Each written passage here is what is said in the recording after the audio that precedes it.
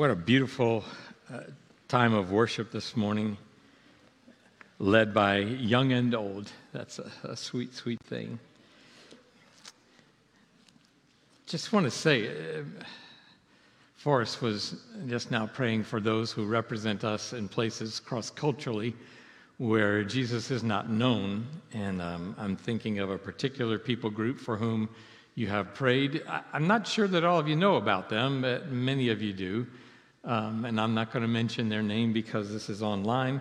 But they live in a place in the world and among that particular people group. And if you don't know, I want you to ask around until you find out, well, who is our adopted people group? Until you get that answer. But among that people group and among many like them who live in the same region, in that mountain range, about half the languages or more don't have a word for forgiveness. When your language lacks a word, it means you don't have the concept either.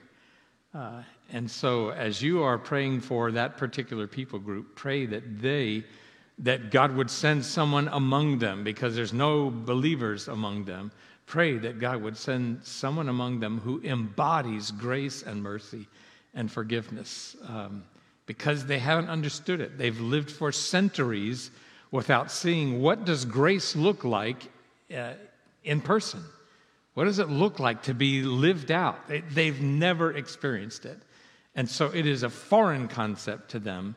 And in fact, one of their higher values, one of their highest values is in fact revenge.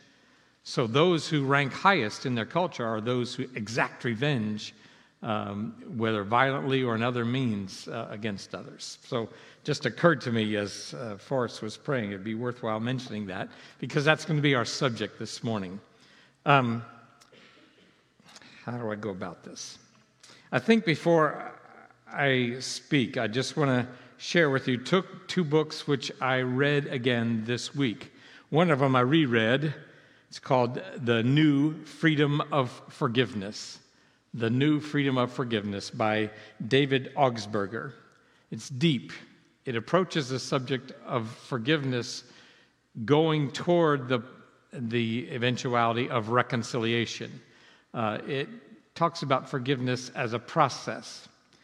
It would almost seem when you read this book, which is called Forgiving Forward by Bruce and Tony Hebel, that they're in conflict with one another. They focus more on forgiveness as a decision, as an act, as a moment, a decision of the will. I think both are true, and if you read them both and harmonize them, it will help you. This one focuses not on the person who's been offended and no one is coming to ask forgiveness. How does that person then gain freedom by forgiving? This focuses on both. And so I encourage you to do this, read them together. Very beneficial for me. In fact, I think when I can, I probably need to read through this book once a year, just to reinforce what grace looks like in my heart and mind and predisposition. So I'm going to share a little bit of what I learned from them this morning. In fact, I don't think I'd call what I'm going to do this morning preaching so much as sharing. What I gave you last week and the weeks preceding was based on the Word of God, and I was trying to preach to you what the Word of God has for us. Today, I want to give a how-to.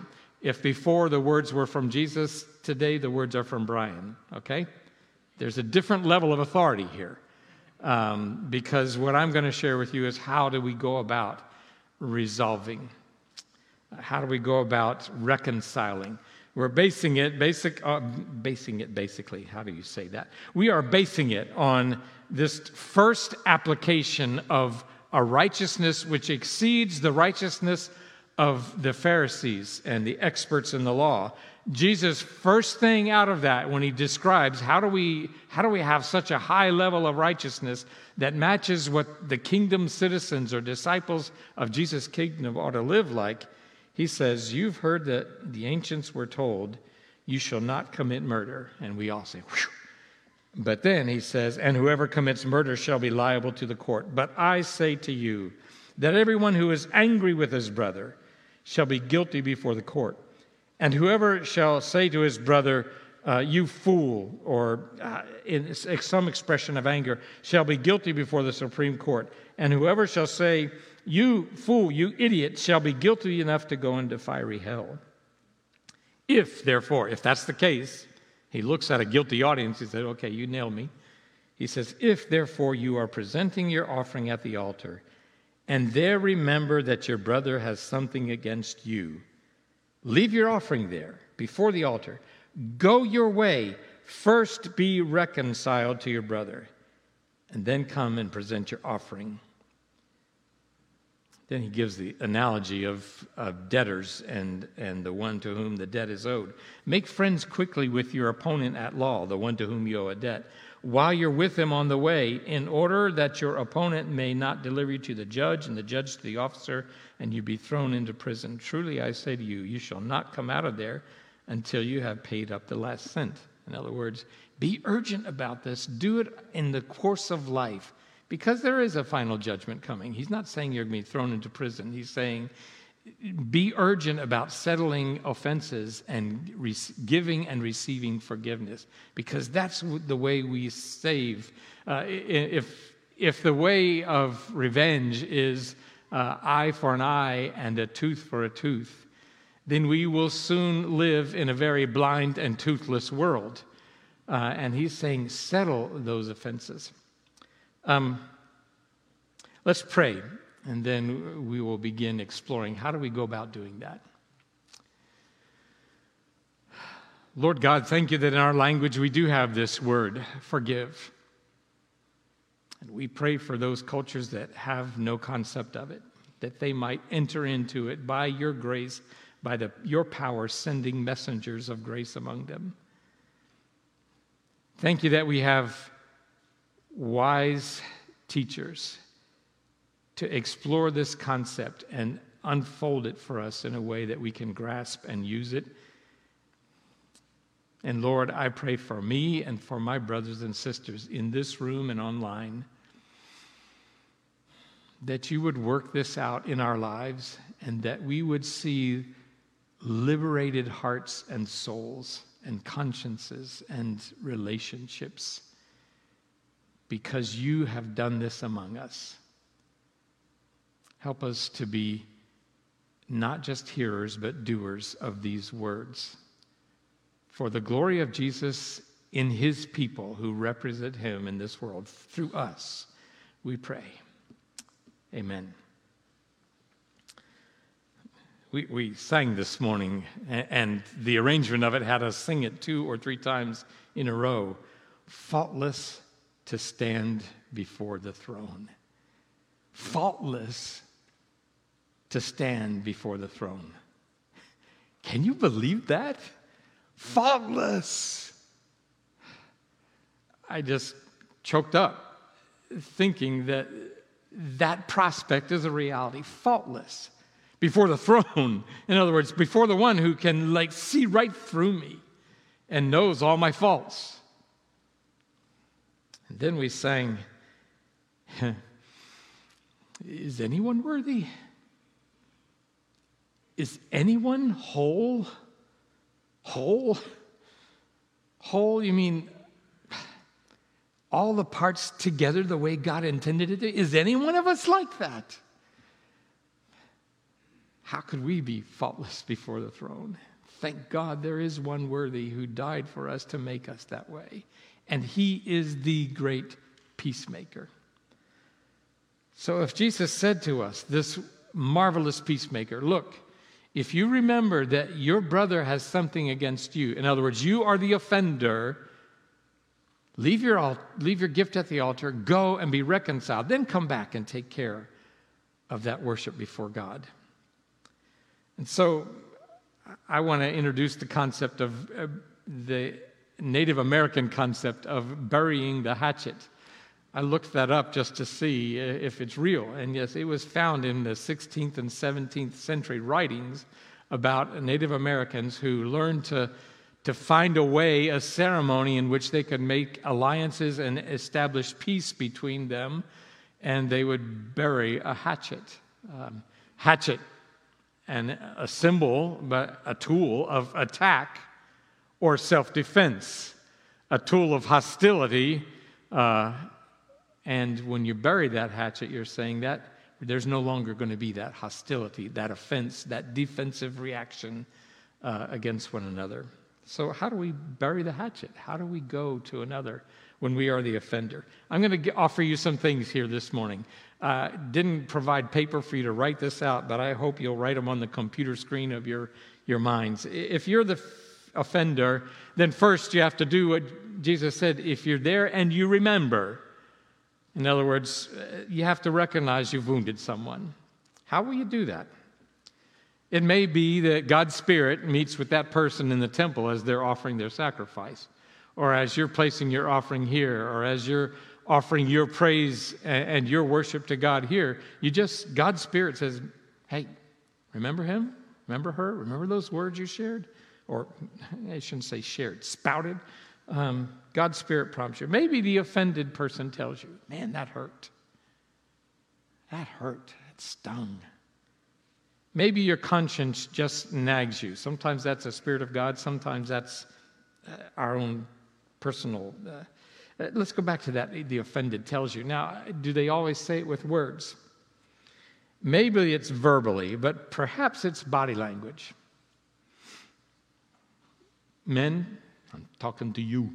Men, you've been at a party, and there's humor kind of floating around, and something gets on the subject of shopping, and you think of this funny joke that's at your wife's expense, and you tell it, and everybody laughs in the room except one person. Who? You said it. And she doesn't say anything to you, but you watch the face just falls. Maybe the body, maybe the shoulders slump. And you realize, because you saw that body language was speaking to you. You realize your offense.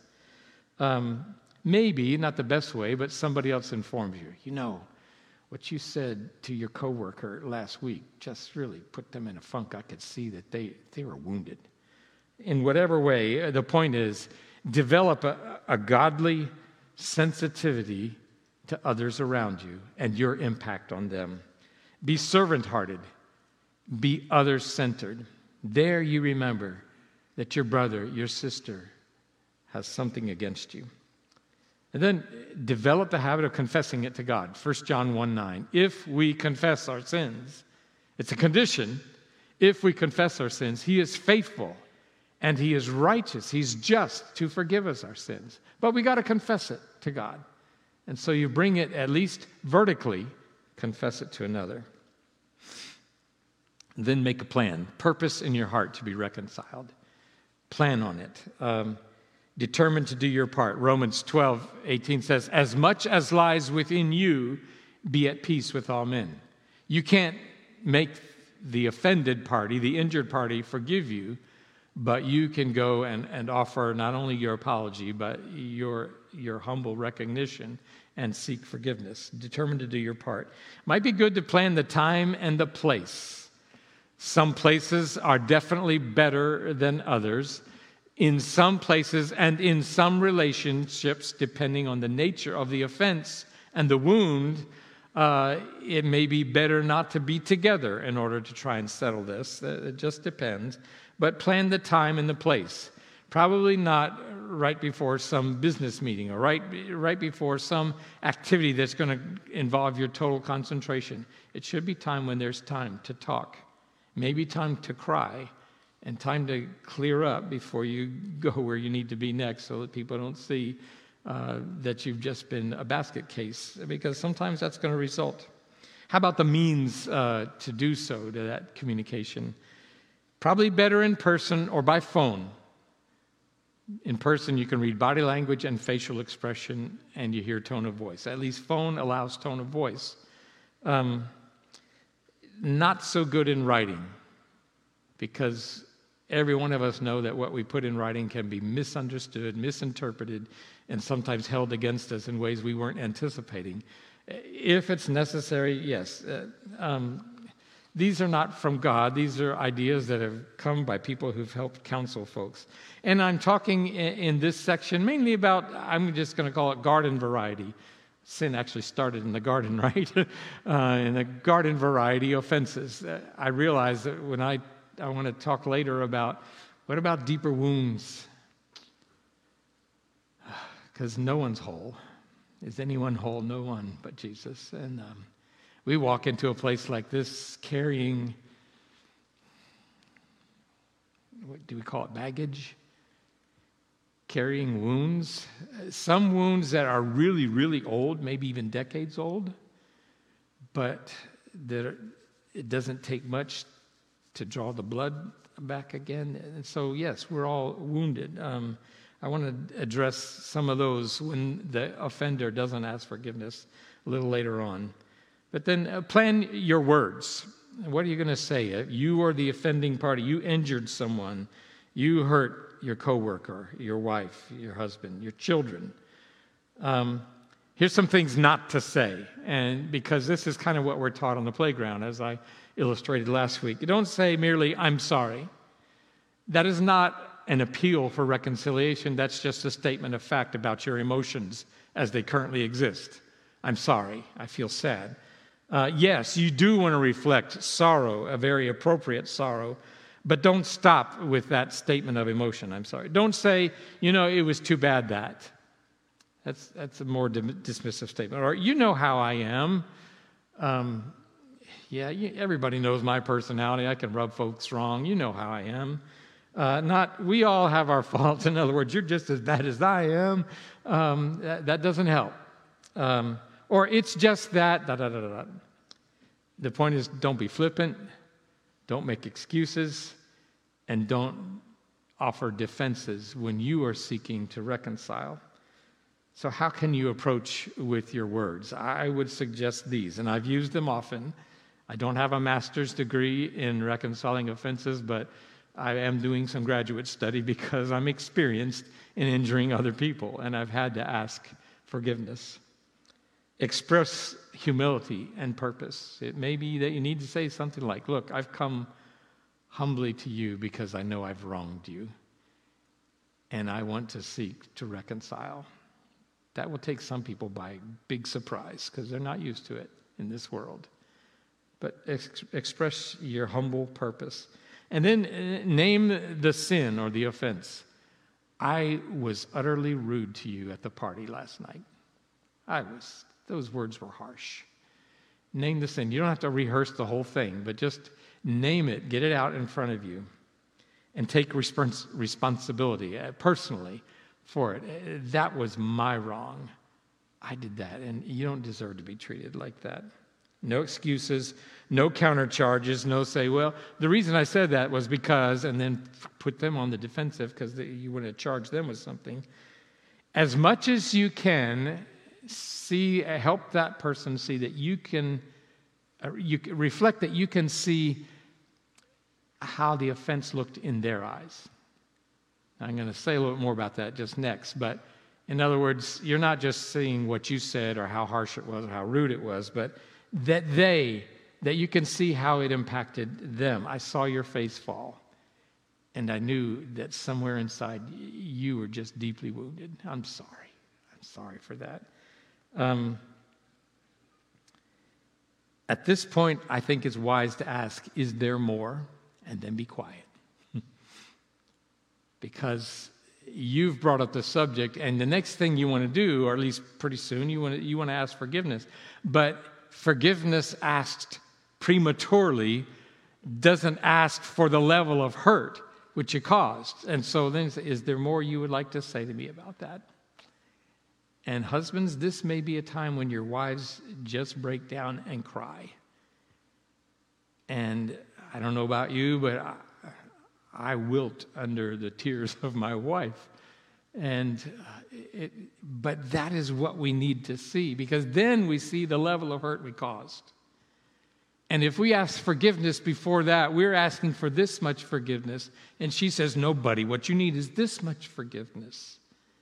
And so don't ask for that until you've allowed her to express, do you know that was in front of my best friend? in front of people who are pretty new to us. And they were at the party with us. And when you said that, I felt shame like I haven't felt in your presence in years. Okay, you got to own that as the one who offended like that. But you need to hear that before you can ask forgiveness. Then, I was wrong. I was wrong. Express repentance. I am deeply sorry for that.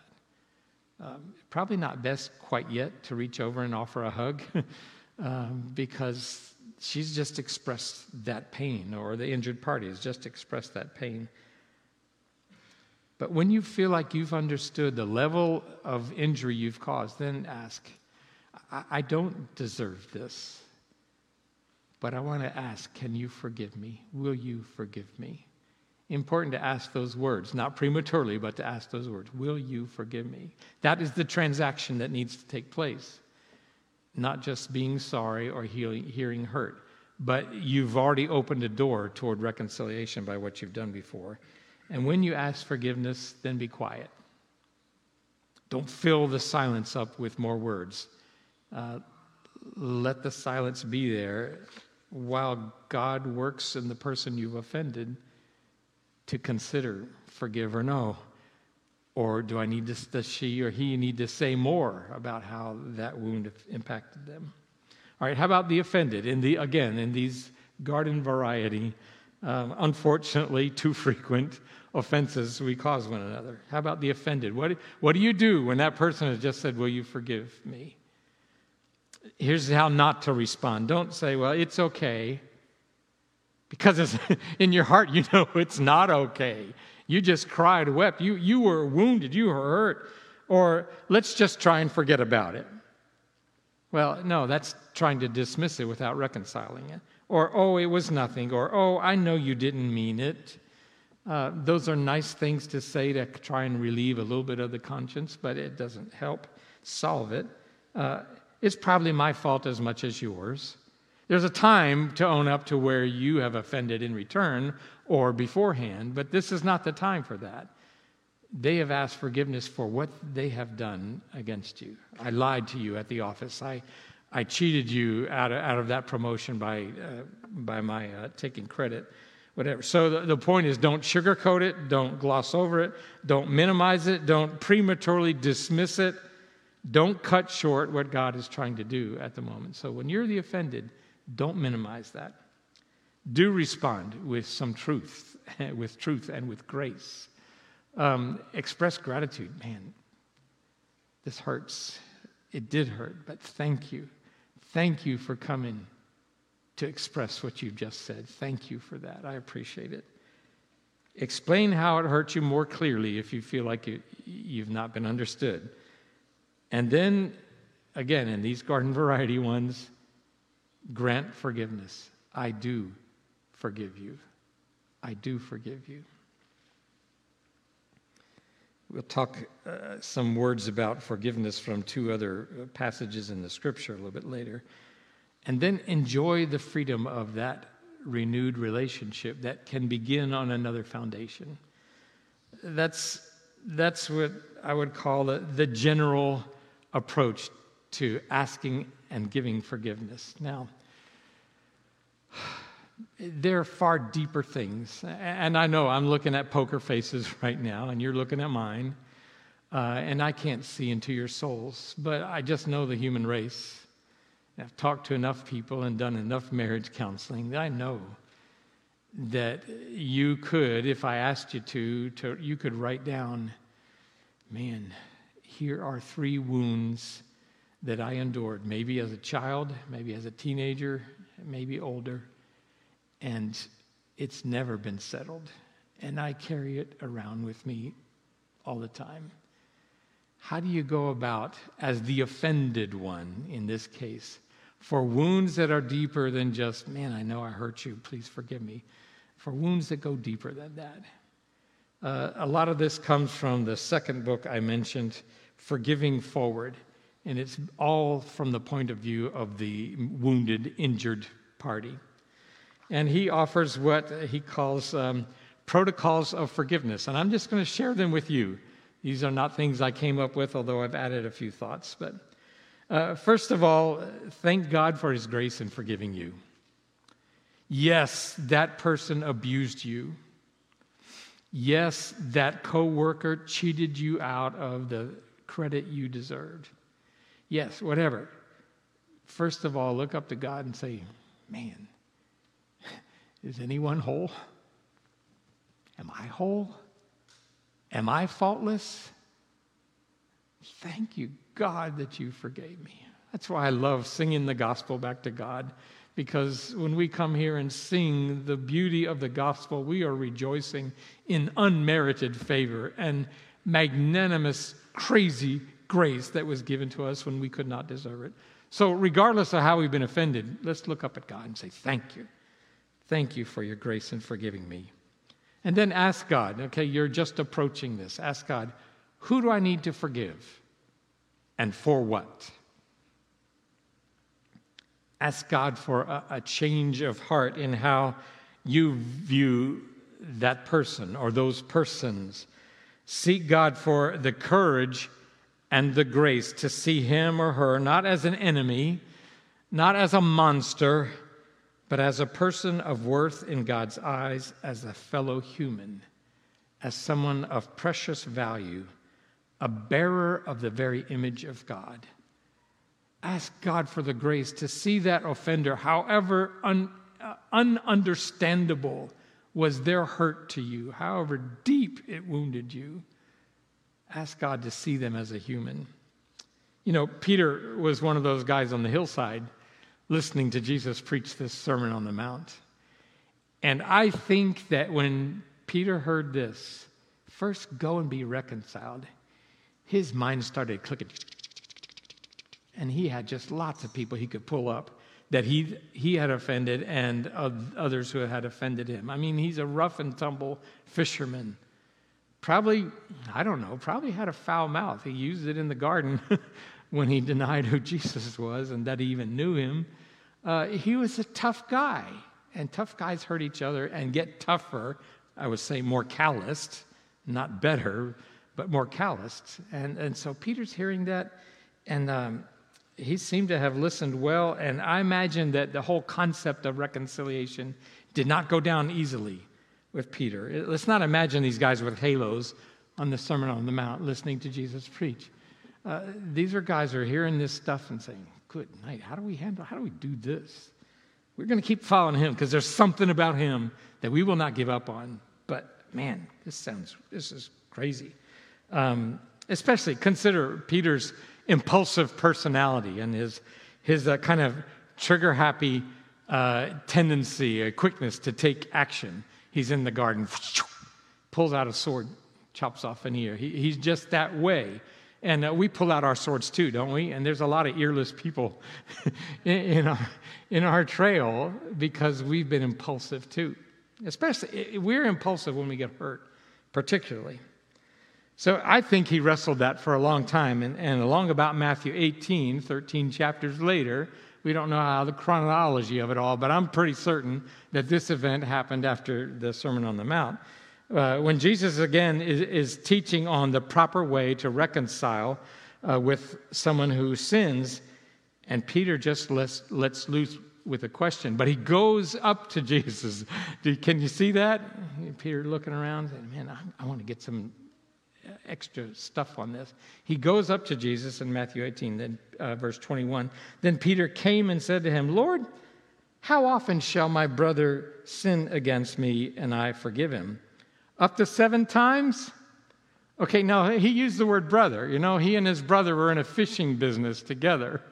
And I'm guessing he's not just using the generic brother, although he may be. But he can probably catalog a few dust-ups he's had with his brother Andrew. But he does say my brother. He leaves it generic, at least on the surface of things. Up to 7 times? Sounds pretty generous, doesn't it?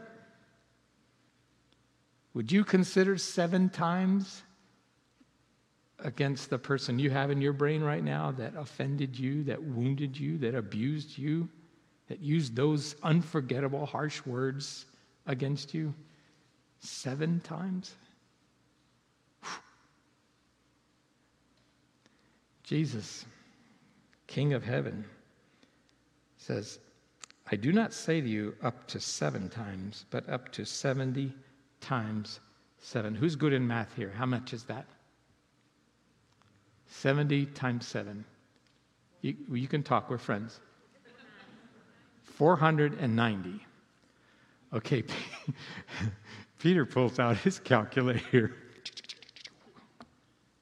Can you see the mouth drop? 490. Now, if you're still keeping track and you're in the 480s, let me just say, you're not really on the path toward forgiveness. You're like keeping a tally. It's like, and it's getting longer. Now, what is Jesus trying to say? He's saying, there is unlimited forgiveness. You have the capacity, by my power, live through you for unlimited forgiveness. For those who are serial offenders, you can be a serial forgiver. So Jesus doesn't stop there. He tells a story. And I'm not going to read, but we'll tell the story in general. It's about a king settling accounts with some servants. And a servant comes to him who has a debt which is basically equivalent to 15 years of annual salary. Okay, now you do your own math, and I won't ask you to speak out loud. You do the math on that one. How much is that? What is that amount that this debtor owes? 15 years times your annual income. Well, this servant owes that king that much money. And the king is saying, look, it's time to pay up. And he begs and he pleads, please, please, please forgive me. I'll find some way. And the king, amazingly of all, says, look, let's wipe it clean. And that servant walks out and he finds someone who owes 3 months. 3 months of salary to him. And he grabs him by the throat. You pay up or else. And he can't pay up. And so he sends him to the debtor's prison.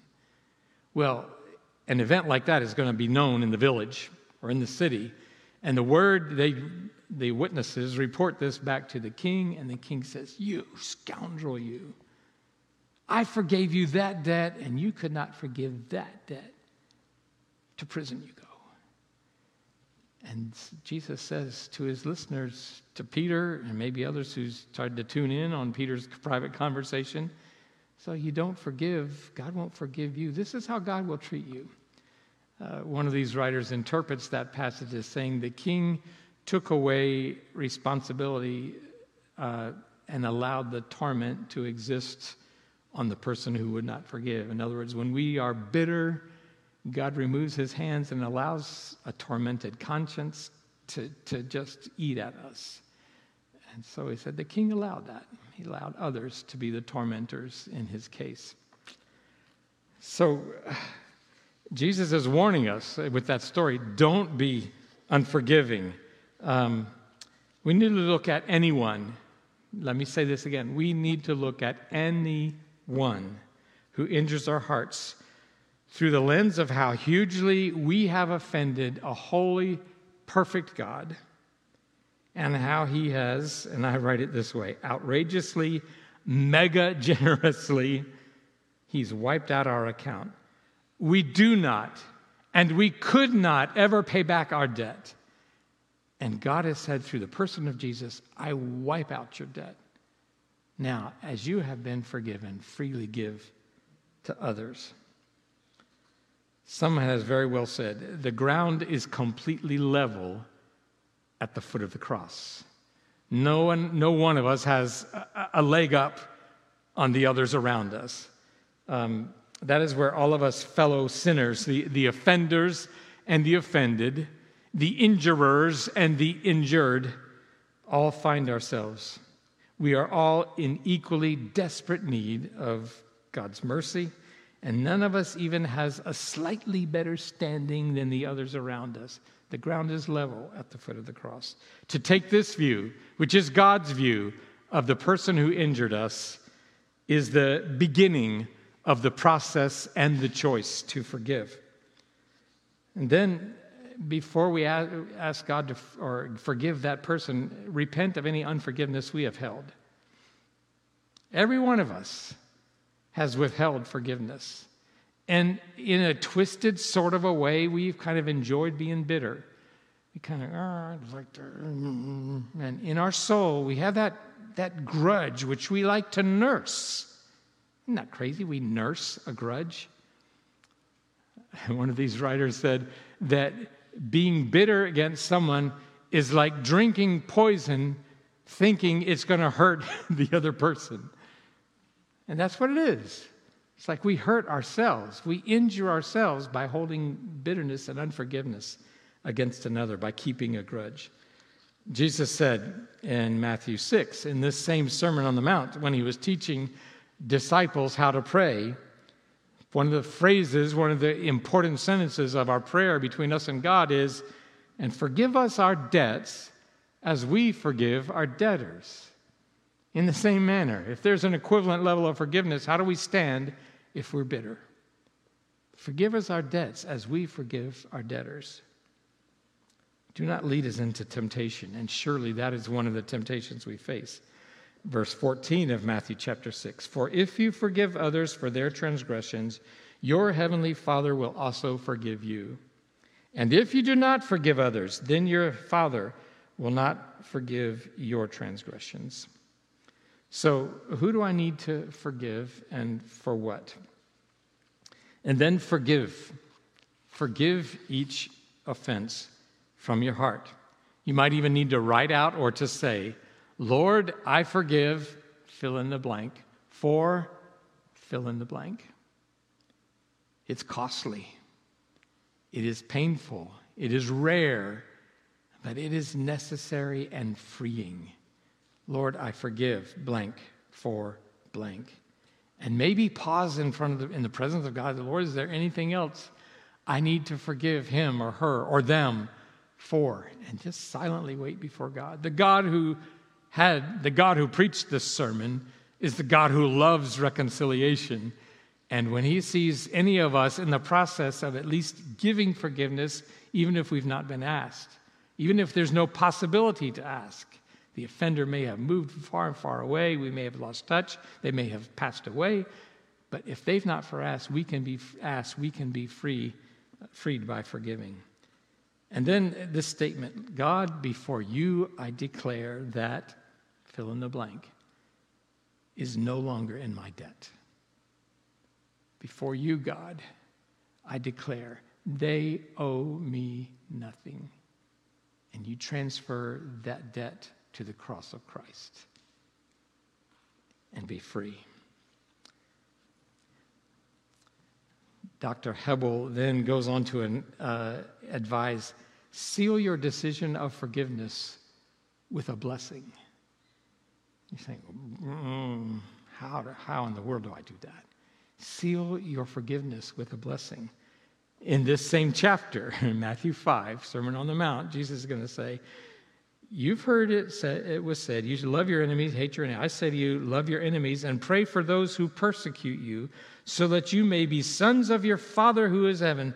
For he is in heaven. For he causes his sun to rise on the evil and the good, and he sends rain on the righteous and the unrighteous. Bless those who persecute you. Bless those who've injured you. Pray a blessing for those who caused you deep, deep pain. Because that's how God is. And you can be a son of God, a daughter of God. You can represent the Father's character in this fallen world. I forget the song we were singing. Oh, do you feel this world is broken? It is. In this broken world, we can be unbroken people to the extent we can in this planet by forgiving and then blessing. Luke 6, 27 and 28, a parallel passage to the Sermon on the Mount. But I say to you who hear, love your enemies, do good to those who hate you, bless those who curse you, pray for those who mistreat you. Pray a blessing on those people. Ask God to bless them perhaps in the area in which they hurt you. Did they steal from you? Ask God to give them financial blessings. Did they cause you shame? Ask God to give them some sense of honor. Just try and reverse. You use spiritual judo on their attempt to hurt you and ask God to do good in their lives. Ask God if he wills to grant you an opening or some opportunity to bless them. He's sovereign. He's wise. He knows what we could handle in such an interaction or an encounter. And he knows how much we could do to bless that other person by his Spirit. Okay, here's another one. Some people say, forgive and forget. And everybody else in the audience should be saying, ain't no days like that. This mind is too good a rememberer. You know what? I still know how to button my shirt. I did it this morning. I didn't even have to think about it. I still know how to tie my shoe. I don't really think about that. Our minds are phenomenal rememberers. I remember a lot of your names. Haven't met many of you. But our minds are great at that. And when we've been hurt, oh, baby, can we ever remember that? Because it goes deep in the psyche when we've been wounded and injured. So commit, I'm going to say it this way, commit to forget or to not remember the offense or offender by continuing to hold their wound against them. Well, how do we do that? Okay, here's how. We can't cleanse our mind. We can't get some, brainwash and get it all out of there. The more real and painful, the more we remember. So how do we do that? When the memory returns, don't rehearse the pain. Don't relive the hurt. Don't rehash the injury to you. Rather, reject it simply by saying, I specifically remember forgiving that. I specifically remember forgiving that pain. Okay, Satan wants you to call that to mind and jump back into a pit of bitterness. And that comes to your mind, your immediate reaction is, Satan, I remember forgiving that. I believe, and in fact, I'm desiring to see that person blessed, and I'm praying God will bless them. I believe our enemy can't necessarily read all our thoughts, and maybe, I don't know, he's probably not on it. He may not hear everything we say, but if he's around and we say it aloud, if he keeps on hearing us bless the person who he wants us to be angry at, he's going to look, I give up. I'm going to go somewhere else where I got more easy to mark. I can take them down. If this person is too busy blessing the person who hurt them, I'm going to just quit bringing that memory back to mind. God, before you, I've declared they're no longer my debt. I've asked for a blessing. And so I will always remember this day of forgiving them.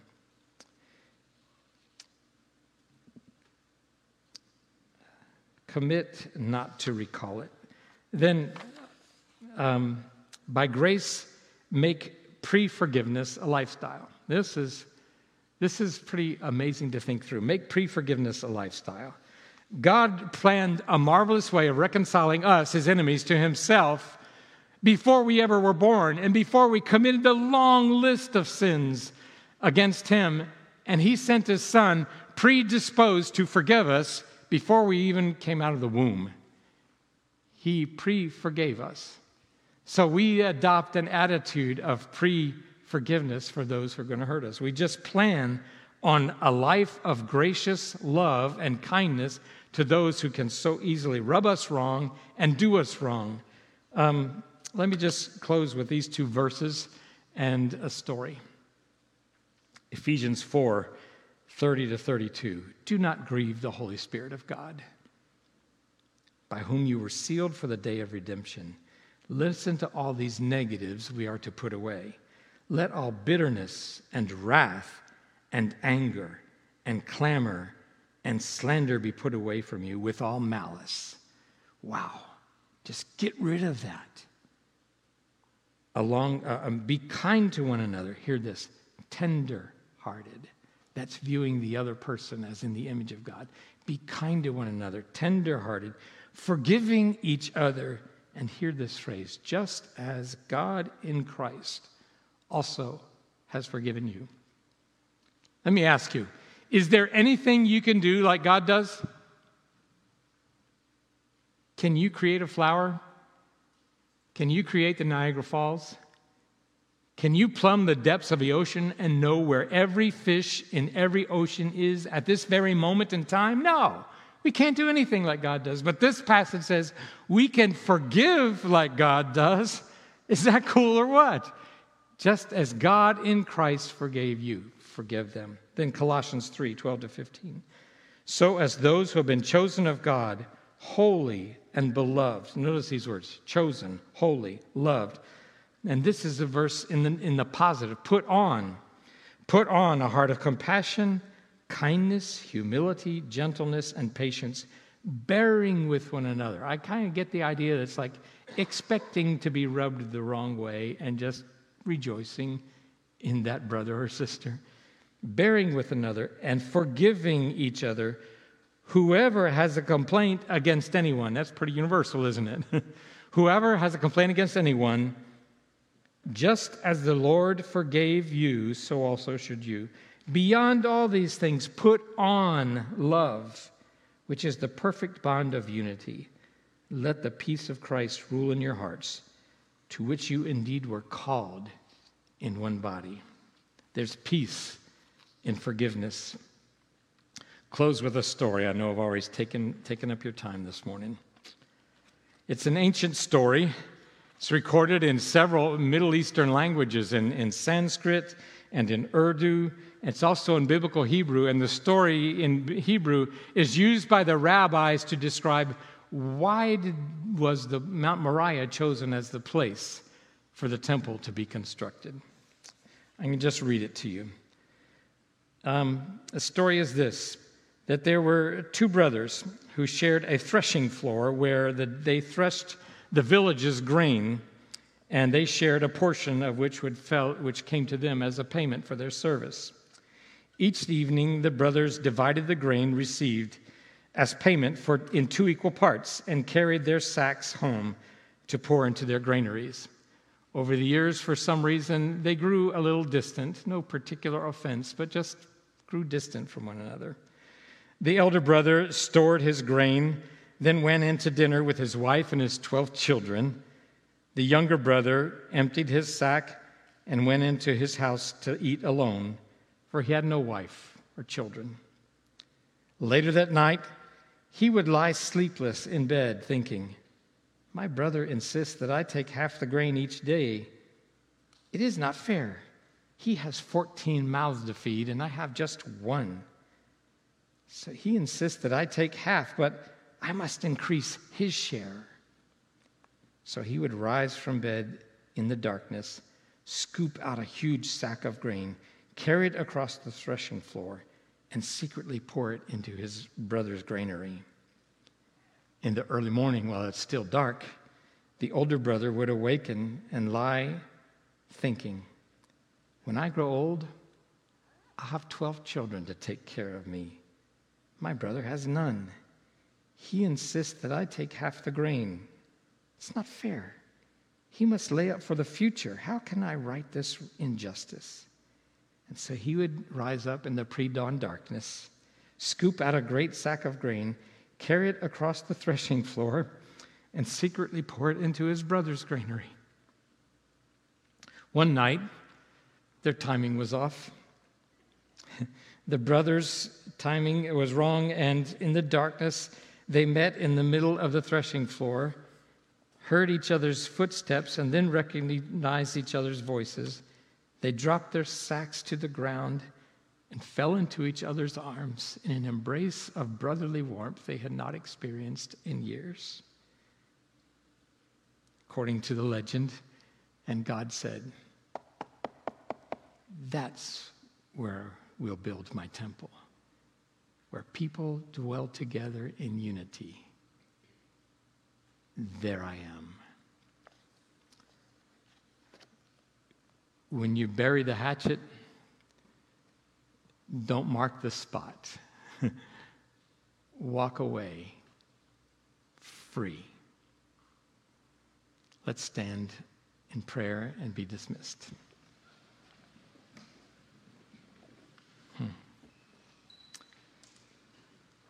Oh, Father, I sense that there are transactions to be made in this humble body of people, precious brothers and sisters in Christ.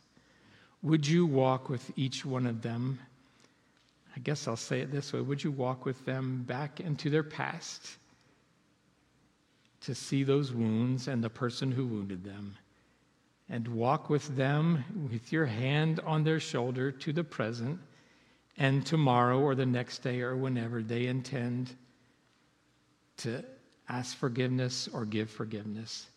And for many who will never have the chance to see that injurer again, give them the beautiful grace of forgiving and being set free. For the glory of Jesus among his people, we pray it. Amen.